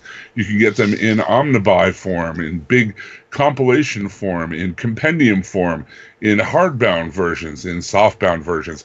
And these are all 30, 40, 50, even 60% off. You can take a whole day pretty much just going through all their specials, as I am right now. I'm really kind of interested in this this new Charlie's Angels comic, which is really weird. They're bringing back pretty much every franchise in comics. Wow. It's kind of cool. Is the Roseanne comic coming? Is that out? Too soon? Yeah, you'll have to crowdfund that one. Okay. I do know that my daughter is really into the DC superhero girls, and they have the new Search for Atlantis trade paperback, also 50% off, normally $10 and 5% off. They have a whole bunch of DC and Marvel specials every single month, indie specials as well. And not only comics, they have clothing, they have action figures, they have collectibles, they have statues, all kinds of great stuff there, all at really, really great prices. And they'll take care of you in a way that a giant big box store like Amazon probably cannot even possibly do, because they have one of the best customer service groups around. ever. I mean, if you have any problem, I know we've all ordered from them, and we've all gotten great stuff from them. And if there's ever a problem, they'll make it right immediately, if not sooner. Even if you buy digital comics, 5% of your purchases at Comixology go back, can be taken as DCB service credit. So you can do that as well. The current pre-order month is June. So if you go through the previews catalog, available online, or you just go right to their website, dcbservice.com or instocktrades.com, and take a look for yourself at all the great stuff they have and all the great prices they have it for. I'm looking at a really sweet Cloak and Dagger statue. I know the TV show is about to drop on Freeform. That's going for 35% off, only $33.75. John Wick, really sweet John Wick statue. Oh yeah. Looking incredibly badass, as you would think. Also 25% off. Jester Jack Skellington, 30% off. Get ready for Christmas early. Get those gifts in for graduations and for birthdays, all kinds of stuff. This is the best place you're going to find it, the best prices and the best selection and the best people to order from. DCBService.com, also InStockTrades.com. or mydigitalcomics.com. Any of those places will get you there, and you can see for yourself what great deals they have. And please do so. And coincidentally, I just, while you were doing this commercial, got my email from them with my tracking number for my May order. I wanted to tell you, Chubb, Rick and Morty versus Dungeons and Dragons is available for 50% off. The crossover you've been waiting for, sir. Is that in the June orders? I'm looking at it right now. I suppose it's in the June orders. It is 50% off, only $1.99. Because I got to do my June order yet. So. Yeah, so as I said, DCBService.com has been our sponsor and patron since the beginning, and we really appreciate their support. And please check them out. Excellent. Thank you, Jim, for discussing our wonderful sponsor. Keeps us available to you guys. All right, let's talk about our Toby ratings. Aaron, we'll start with you, buddy. I mean, I like this episode. I've been liking this season the whole time. It's hard for me to be like, I don't know how to go lower than 4. Honestly, I had a good time. I've so been taking this season in stride as far as wow, they've got their stuff together and just consistently deliver episodes that I'm engaged in watching. Characters I want to either learn more about because I'm focused on what they're what's going on, or I already know enough about them and I'm excited to see more. Minor quips here and minor issues here or there, but nothing major that really makes me take it down drastically by any means. I was entertained the entire time. I like the action that was on display. I like where things are ramping up to. I mean, so we have four Tobys. Okay, good. Richard. Yeah, I'm kind of in the same predicament of, there was a lot that I really questioned in this episode, some choices that were made both, as characters and just for the show in general. But I did have fun. I did love it, and I have to agree. Definitely 4 Tobys. It's probably not necessarily the worst episode of this season so far, but it's the weakest written, I think. But even with that, it's still a 4. I don't know when the last time was that we on this show actually spent so much time speculating and guessing and coming up with wild theories. It's kind of fun. Like we have yeah. this first half of the season, and the fact that we're still doing that says they're doing something right. So 4 Tobys. All right, good. Daryl, you okay over there? You huffing and puffing? You okay, buddy? I had to move. All right. Murder shed. Murder shed. He's trying out his new wicked vape rig over there. Can't have these bodies getting out of here. Gotta keep them locked in. Just imagining you with leather overalls on right now, like the hostile uniform. Damn, right? I need another slit so I can breathe. Bloomhouse presents Murder Shed. Sorry, Daryl. All right, Russell, how about you, buddy?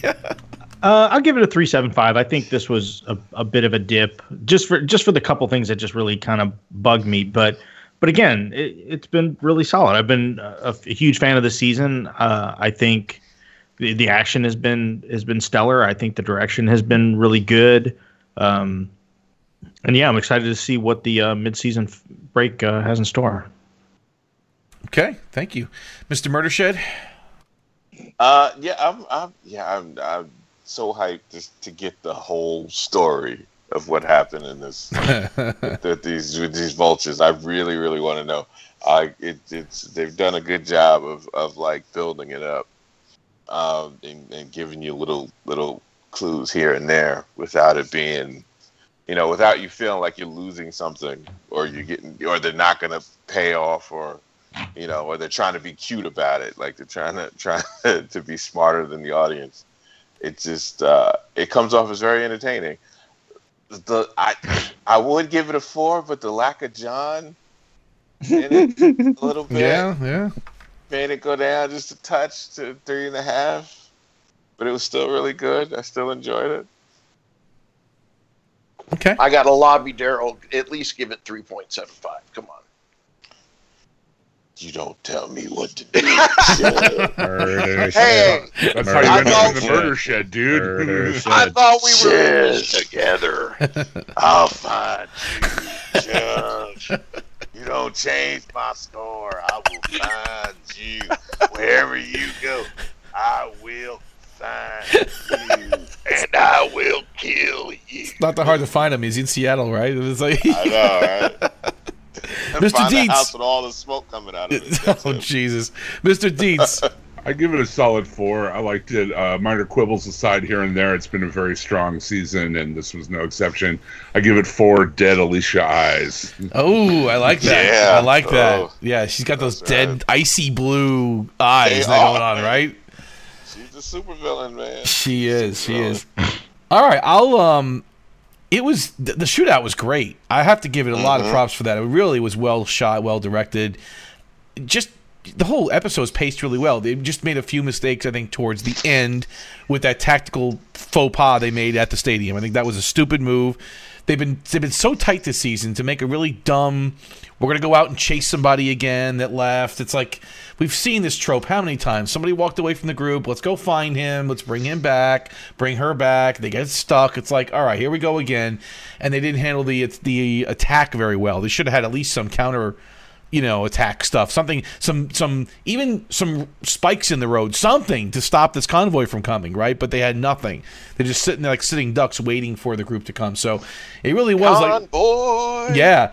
It was higher, but I'll settle for a 4.0. I think that's a very fair score, but it should have been higher than that. So, but who cares what we have to say? We have an amazing Facebook group. Well, thank you. I appreciate that. We have an amazing Facebook group. They have their own Toby ratings as well, and you get to have them read by the one and only Jim Dietz. So if you want to be part of the fun, go to Facebook, type in the Walking Dead TV podcast, you hit join group. We get you in real quick, and you can every week leave your Toby ratings for Fear the Walking Dead, or, as I said earlier, Buster ratings. I'm getting ahead of myself for The Walking Dead, and you get to, again, have them read by Mr. Jim Dietz, which is a true treat. So, Jim, would you do the honors? What did our Facebook fans have to say? Really overselling my voice, but thank you so much. I also want to say there in the Facebook group, you can catch your news. You can catch links to Aaron's reviews on We Live Entertainment, including The Americans, which just wrapped up, and coincidentally enough, we covered on a podcast of its own called Dos Vidania with Mr. Russ and Mr. Aaron and myself. And Prost. And you can see a great picture of Craig's kit car there as well. Yeah.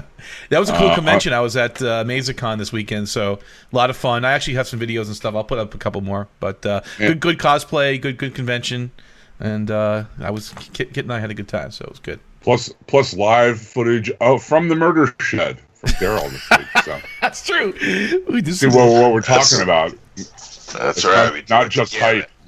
Not just hype. It does exist. Yes. It really is there. Hashtag. Pray that you never see the inside of the murder shed. I was in that Atlanta sun too. It was hot. Isn't it that Geico commercial where it's like, it's what you do, right? If teenagers are in the shed and the guy's walking over, it's like, that's what I think your murder shed looks like. All the meat hooks hanging down from the. That's what you do. Right. That's what you do. Yeah. If you have a that's what you do. Yeah. But as my accomplice Craig said, every week we invite our Facebook members to give their ratings and Toby ratings for the Fear the Walking Dead, and we're going to start this week off at Johnny Stower. 4, why the hell did Morgan chuck his stick? Out of 5. The dumbass Alicia, hey, I shoot and duck, and you shoot and duck, and I shoot back and duck. Hey, maybe Alicia's a Gears of War fan. You don't know. I'm done with the flashbacks. Hopefully they stop after the break. Let's answer the Madison question next week. She dead or long con going on? I'm sorry, I just have to say this with all the BS going on in the main show. Why can't AMC just keep their mouths shut about people leaving the show? Think of Nick this year. Total shocker. I feel like I and others from here will be on the watch for it. Major bummer. I don't give a bleep what you all think. Many emojis. I really think it has to do with Chandler Riggs. Andrew Lincoln was really like a surrogate father to him in real life. Anyway, so far Fear is fire this season, and last, really worried about The Walking Dead with Daryl as the lead. Just had to comment on it. Thanks for the Americans podcast recap. That's a damn great show. Check it out. Thanks, John. Yeah. Yeah, it is a good show. It was a good show. Absolutely. It was a good show, yes. And it ended very well, too. Michael Santana, 3 unused frag grenades still in Strand's possession out of 5. Some ridiculous choices made this week. Hey, let's just wait until the Vultures get everything set up nice before we do anything to react, okay? You already knew what they're going to do. You watched them set it up. Hope next week makes up for it. Richard, Chopper Cherry Charrington, 3.75 baseball stadiums filled with torch zombies out of 5. Mm-hmm. Another good episode this week. It has been a good solid season so far. How many like me are screaming, though, at the TV to just take the Vultures out every time they pull up outside of the stadium? Yeah. I'm with you, Richard. Absolutely. I've been saying that for a few episodes now. DeRay Irvin came in. You know what? 5 Tobys. I really enjoyed this episode, and despite the few things I could have done without, Strand's conversations with Madison are just so lame and repetitive. It was still a beautifully done episode. I think the mid-season finale will be wonderful. When Madison is killed and John Dory's life is saved by his true love. Spoilers, DeRay. Plus, all those stadium walkers should make for some pretty gross action scenes. Mm-hmm. Tammy Heisley chimed in with 5 Tobys as well. David Bew III, 3 burned out on helicopter parent Maddie's out of 5. I see what you did there, David. I like the path of the story, not just not the telling of the story. It was good seeing how the fall of the stadium turned out, but not the way Maddie explained her reasoning for staying, nor how the writing led Alicia to an easy kill shot, but left her leaving Naomi in the good hands of our parent character. This could have been written a little bit better for a higher Toby. Rest in peace, Toby. Is he dead? We're hoping he's alive. I mean, that's the whole point of Toby's, right? If there's one character I want to see come back more than Rick, it's going to be Toby. That's for sure. That's it. Lincoln Castellano is his name, right? Lincoln Castellanos or something? Yes. I believe it's Lincoln Clutterbuck. I believe. Clutterbuck Castellanos. Okay, that's it. Yeah. The Sorting Hat sent him to Clutterbuck. David also asked, added, still the best season of either show in 3 years. Okay, now sit back, because Yukiyoshi Sawada's about to chime in. I'm sure I missed the podcast to get a shout-out, but here's my Toby ranking. 3.8, God damn it, Madison, out of 5. Whoever thought about the Vulture schism, good call. 2, my math skills are child level, but I know the Diamond cannot withstand all of those walkers. 3, Madison is a bad leader. She would let the world burn just to keep her adult children safe. Rick would do what it takes to keep his kids safe, but he knows the community as a whole is more important than the 2 kids. This is the difference between the Grimes Empire and the Clark Settlement. That's a good call. 4, Madison is so set that they can hold the Diamond because deep down her instincts are telling her that it's the wrong call and running is the way to survive this attack. 5, Mel can't even drive, but refuses to go back because he'll die at the Diamond while he'll die out there too, and his condition might as well die in a comfortable bed. Number 6, and this is all in caps, but I'm not going to scream it. Why are they standing there watching? The trucks are on the way up. Shoot up the tires. Aim for the windshield. Try not to let them get too close to the Diamond. 7, they are still just standing there while they're releasing the walkers. Shoot them while they're out. You have the high ground. They're wide open. Don't just watch, for God's sakes. Kanpai. Excellent. Yukiyoshi. Yeah. And again, if you'd like to join the Facebook group, you too can sound off on every episode of Fear the Walking Dead until the season runs out here this summer. It's on the Facebook, which I hear is very popular with the kids. Just look up the Walking Dead TV podcast, and you will find us. And I have to say that Yukiyoshi is now my spirit animal. Kanpai. Kanpai. So he's senpai. He's your senpai now. He's just awesome. So how that works? Awesome. Excellent. Thanks for the comments. Jim, thanks for reading them as always. Guys, any final thoughts on this episode? I think we've said a lot, and we definitely, I think next week's going to wrap up very nicely. I think it's, I wanted to mention really quick to all of our zombie heads out there, there's going to be a big zombie con at Monroeville Mall this weekend here in the Pittsburgh area. Excellent. I'm jealous. It's the same mall where they shot the original Dawn of the Dead, the George Romero version. Tony Todd is going to be there. A lot of the surviving cast members from the original Dawn of the Dead are going to be there. Cool. Tom Savini is going to be there. Greg Nicotero is going to be there. It's going to be a big zombie fest. They have one every year in Pittsburgh, and this year they're actually having it at Monroeville Mall as opposed to a local convention center or whatever. So that is going to be extra cool. They're going to be doing a tour with the cast, from spot location to location in the mall. They're going to be having workshops for zombie makeup. They're going to have Q&As with a lot of the stars. It's going to be a really awesome. There's going to be a George Romero retrospective of films. It's going to be a cool event. If you're in the Pittsburgh area or anywhere near there, by all means, look up Monroeville Mall Zombie Fest, and you should show up. I will definitely be there. And if you see a big tall guy wearing a Dawn of the Dead T-shirt, that'll probably be me. Come up and say hi. What if I say Candyman, Candyman, Candyman? Then what happens? Then Tony Todd will sign your autograph, okay. Something for you. He's a very nice dude. Cool. Excellent. Will Ken Foree be there? I think Ken Foree is going to be there. I'll bring it up right now. As if I'm going to make my way to Pennsylvania, but it still sounds awesome. I love this. Since I saw the news of that thing, I was like, oh God, I want to go. See, if I were still living in Michigan, it would have been a 3.5-4 hour drive. But... Yeah, but Chubbs, right now the sun's still up, so you got that going for you. Yeah, that's true. Tom Savini, Scott Reniger. Oh, Savini's gonna be there. Okay. Yeah, Scott Reniger from Dawn of the Dead Night Riders, Galen Ross, Ken Foree, Greg Nicotero are going to be there. Jeannie Jeffries, Marty Schiff. Trudy Gray, all these people who played zombies in the original Dawn of the Dead. It's called the Living Dead Weekend, also a Monroeville Zombie Fest. So there's going to be an Evil Dead Workshed. Murder Shed, what'd you say? I'm sorry. What? Workshed. Oh, Workshed. Okay, I'm sorry. Living Dead Museum and Gift Shop will be open. I think that's there in the Amok Time toy store. If you go to livingdeadweekend.com, that has all your information, June 9th through the 10th. Excellent. Thank you. Yeah, I'm definitely going to be down, probably on the 9th. I actually know Tom Savini a little bit, so I'll definitely want to go down and say hi to him. At least you got to walk up to him and say, Sense Machine! At least one. Is there any Walking Dead characters or actors, I should say?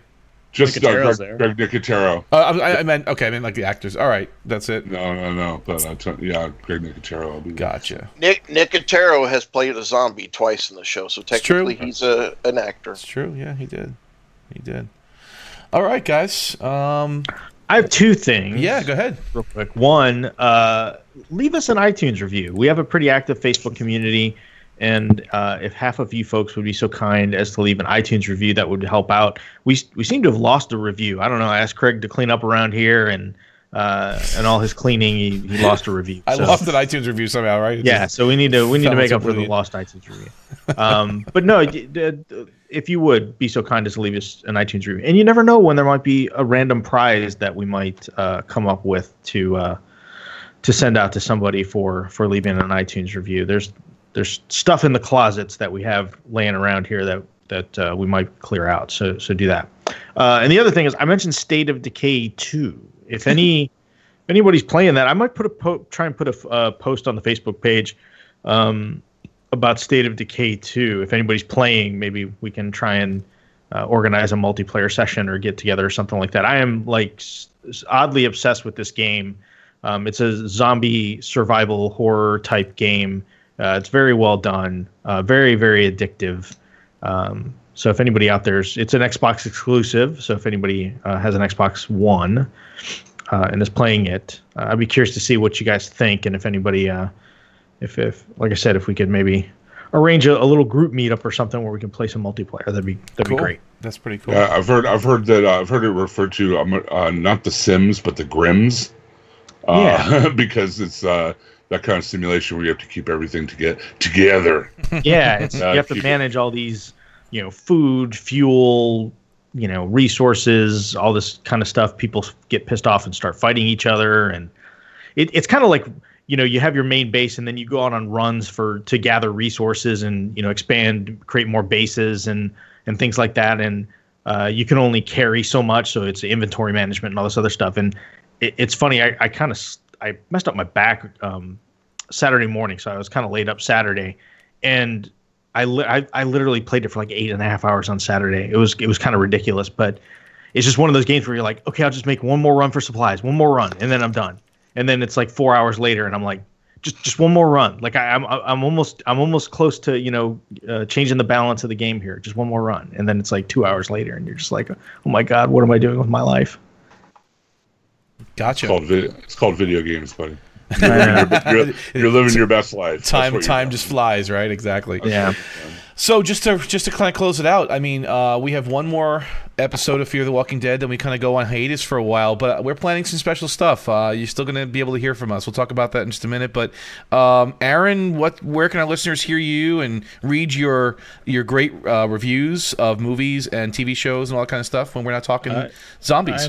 I'm all over the place. I got to say, I'm going to unfortunately miss the season finale, or not the recording next week. Unless my schedule changes, which I'm slightly upset about. Just looking at my calendar, thinking, "Oh no, I can't talk about the finale." If I can make time, mail it in, and Jim can read it, or I can read it. We'll figure it out. I'll for sure mail something in if I can't make it, or even record something and just send it in to you guys, because I'd love to talk about what happens at the end of this mid-season. But so you're saying you'll phone it in? Yeah, exactly. For the time being. Actually, could you do it over the phone? That would actually sound better. Like, can you like pick up the phone and call us, and then we'll record it that way? That would actually be funnier. I can try that. Yeah. But for the time being, you can find all my written reviews over at We Live Entertainment. I've been covering a lot. Recently, I was covering The Americans. I was covering Atlanta. I'll be covering Preacher when it starts up in a couple weeks. All my written movie reviews are there as well. You can find me chatting with my friend Abe and other guests on our podcast Out Now with Aaron and Abe, where we talk about the weekly movie reviews. We recently we had a bonus episode that covered a lot of kind of recent things for this week's show, but we also talked about the Western genre, which was a lot of fun, and we'll hopefully open the door for more episodes like that in the future. What else? You can also find me on Twitter at AaronsPS4. And with that, I gotta step out, guys. But good talking to you and everybody. We will see you in the late summer then, for when we start this back up. So for sure, later. It's good. Yep. Thanks, Aaron. Cool, guys. Be good, buddy. Later. Richard, how about you?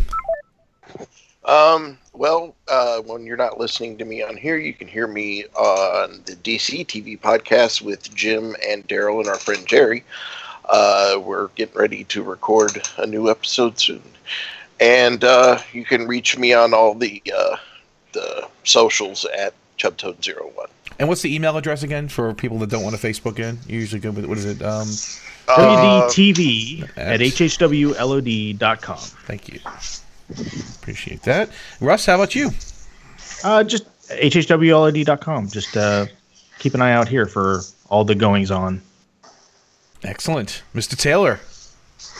Hey, you can check out the feed, the Taylor Network, on iTunes and Google Play and Stitcher Radio. And there are a bunch of podcasts on there, some with Jim. Look for a new one, hopefully at the end of the month. We'll have Craig on there. Oh, yeah. And a few others. Jim, I think Russ is in. Jim, we're going to convince Richard, too. Okay, so 90% of this group is going to be in on the special podcast. And what are we calling it? All right. What did we say we were going to do? The Great Council? That's what we said we were going to call it? Yeah, that's it. So look for that on the feed. We're going to be talking about the Babylon 5 TV show. We're going to I have an idea for this, too. We'll discuss it after. Sure. All right. But this will be a long-term thing because we're going to review the whole series. So it's we're gonna do the whole series. Right, 2 episodes at a time. Love that show. Yeah. We're 2 episodes at a time. We're gonna have a blast. We're gonna have a blast. This is the first time it's been streaming, so that's why I'm really I mean, I'm excited. I've been a B5 fan for forever, and it's never been streaming before, ever. Never. For free. Never. I mean, it's been on like, $1.99 episode, whatever, but it's never been free streaming like it is now on Amazon Prime. So love it. We're gonna, and you got into it, right? You were watching this whole week. You've been. Oh my gosh! This weekend I just been like knocking it out no matter what. So I'm on season 2 already. So we're gonna anybody that's not a Babylon 5 fan. Get into it. If you are, get into it. It's gonna be a great time. So stay tuned for that. While we're on hiatus with The Walking Dead, we're gonna resume our Monday night recording schedule. We're gonna keep that going for B5. So that'll be called the Grey Council Podcast, and we're gonna do that on both networks, possibly HHW LOD Master Feed and or the Taylor Network Podcast. We'll let you know where. But what else, Daryl? So you can check that out as well as other podcasts on the network. And with Nothing's On, I'm probably going to be doing a little special thing with that too, where we're going to be talking about on that same feed of Nothing's On. We're going to be picking some bad TV shows that we still liked, but we know they're bad. Old shows that we kind of still dig. So me and Jim and Cleopatra 2420. Oh, that's definitely got to be one of them. Lex is Lex. God, for sure. But yeah, so we're gonna have fun with that. That'll definitely be on the feed, and it'll be fun to kind of talk about those shows that we watched back in the day. All right, great, Mr. Dietz. In addition to all the other podcasts that these fine gentlemen have mentioned that I am part of, in the month of June, Cult Cinema Cavalcade is having me as a guest the entire month. It's going to be June Don Baker month, and we're going to be talking about Joe Don Baker movies. The first one being Joysticks, which is a really terrible teen sex comedy set in a video arcade from 1982. We're also be covering a movie called Wacko, which is about a serial killer who uses a lawnmower to kill his victims. So that's pretty exciting. Cult Cinema Fletch? We were talking about Fletch. I think we might have something a little more interesting than Fletch to talk about. Fletch is a classic, though. You can't go wrong with Fletch. It is a classic. That's true. But we're going to be covering Joe Don Baker movies all month long with the boys from us, Cult Cinema Cavalcade. That's cultcinemacavalcade.com. OldMagicGaming.com is where you can follow our D&D game, the great old ones, and I also have a weekly blog on there called Old Man Gamer. We're going to be launching our YouTube channel pretty soon for that, so that's pretty exciting. So check all that out, and excellent. And you will be part of the Grey Council as well, right? I will. Okay, excellent. So you'll be able to hear. I'm working on my sideways mohawk as we speak. So getting your Minbari, are you getting your Centauri hair all set up? Okay. Yeah. So you will be able to hear most of us together for that Grey Council podcast. So if you miss hearing our voices talking about zombies, we're going to stay together talking about B5 all throughout the summer. So we'll make sure to promote it on the Facebook page too, so everyone can kind of see what we're doing and know where to listen to us in the hiatus. And when I'm not talking zombies or Babylon 5 at this point or anything else, I am the host of the Auto Chat Show, autochatshow.com, facebook.com/autochatshow. Me and my co-host Teddy review new cars, hijinks, and things, and anything automotive related. We definitely talk about, and it happens in our lives. We have been really blessed with a lot of new car reviews. Next one, we just did 2 Lexuses, the RC and the RCF. That was our last episode. Really hot car from Lexus. Next one we're doing is the Kia Stinger, so stay tuned for that. That's really also a very fun car from Kia, and a lot of new episodes coming up after that. So stay tuned for that. Check us out, Auto Chat Show. Give us a like on the page. We appreciate it. All right, who wants to close out? Yeah, go ahead, Chubb. Let's say, how was AmazingCon? AmazingCon was pretty good. Met, what's her name, Marta Kristen? Mark Goddard from Lost in Space. Yeah, so they were the 2 celebs that were there. I saw some great cosplay. You saw I put a picture of the governor up there, and he was pretty cool. He was in character the whole time, and I don't know. Just a good kind of chill show down in Wilmington. I never did it before, but nice. my buddy that had the A-Team van was going. My other buddy has the Ghostbusters set up, the Ghostbusters from New Jersey, Ghost Corps. They were going. So I said, all right, let me tag along, and the weather kind of cleared up in time. I don't take Kid out in the rain. But it cleared up enough for me to go, so I tagged along, and we had a lot of fun. I'll put some more pictures up there. It was a good couple of days, and I like hitting conventions like that. And actually, I just got the news. This is just hot off the presses. I don't mind sharing it right now for the first time ever. I will be attending the New Jersey Horror Con in Atlantic City at the Showboat Casino, and I'll be doing photo ops with William Daniels for 2 days, Saturday and Sunday. And he does not do photo ops. The voice of Kit. He very rarely does this. He chose the show. He liked my car, and we'll be doing that for 2 whole days. If you want to take a picture with the voice of Kit and Kit together and in Atlantic City together, that's going to be in September. Nice. So stay tuned for that one. He's promoting his new book, so he's touring. He really hasn't done much. He's pretty, I wouldn't say reclusive, but he doesn't really do the circuit too much. And but he chose to do this, and we're working out the details right now. So that's going to be a lot of fun. I'm really looking forward to that. I didn't expect that to happen, so it's going to be a lot of fun. All right, guys. Who wants to end the show? And remember, until there's no more room in hell and the dead walk the earth, Al is a chick with layers. Thank you. Won't forget that. Good night. Good night.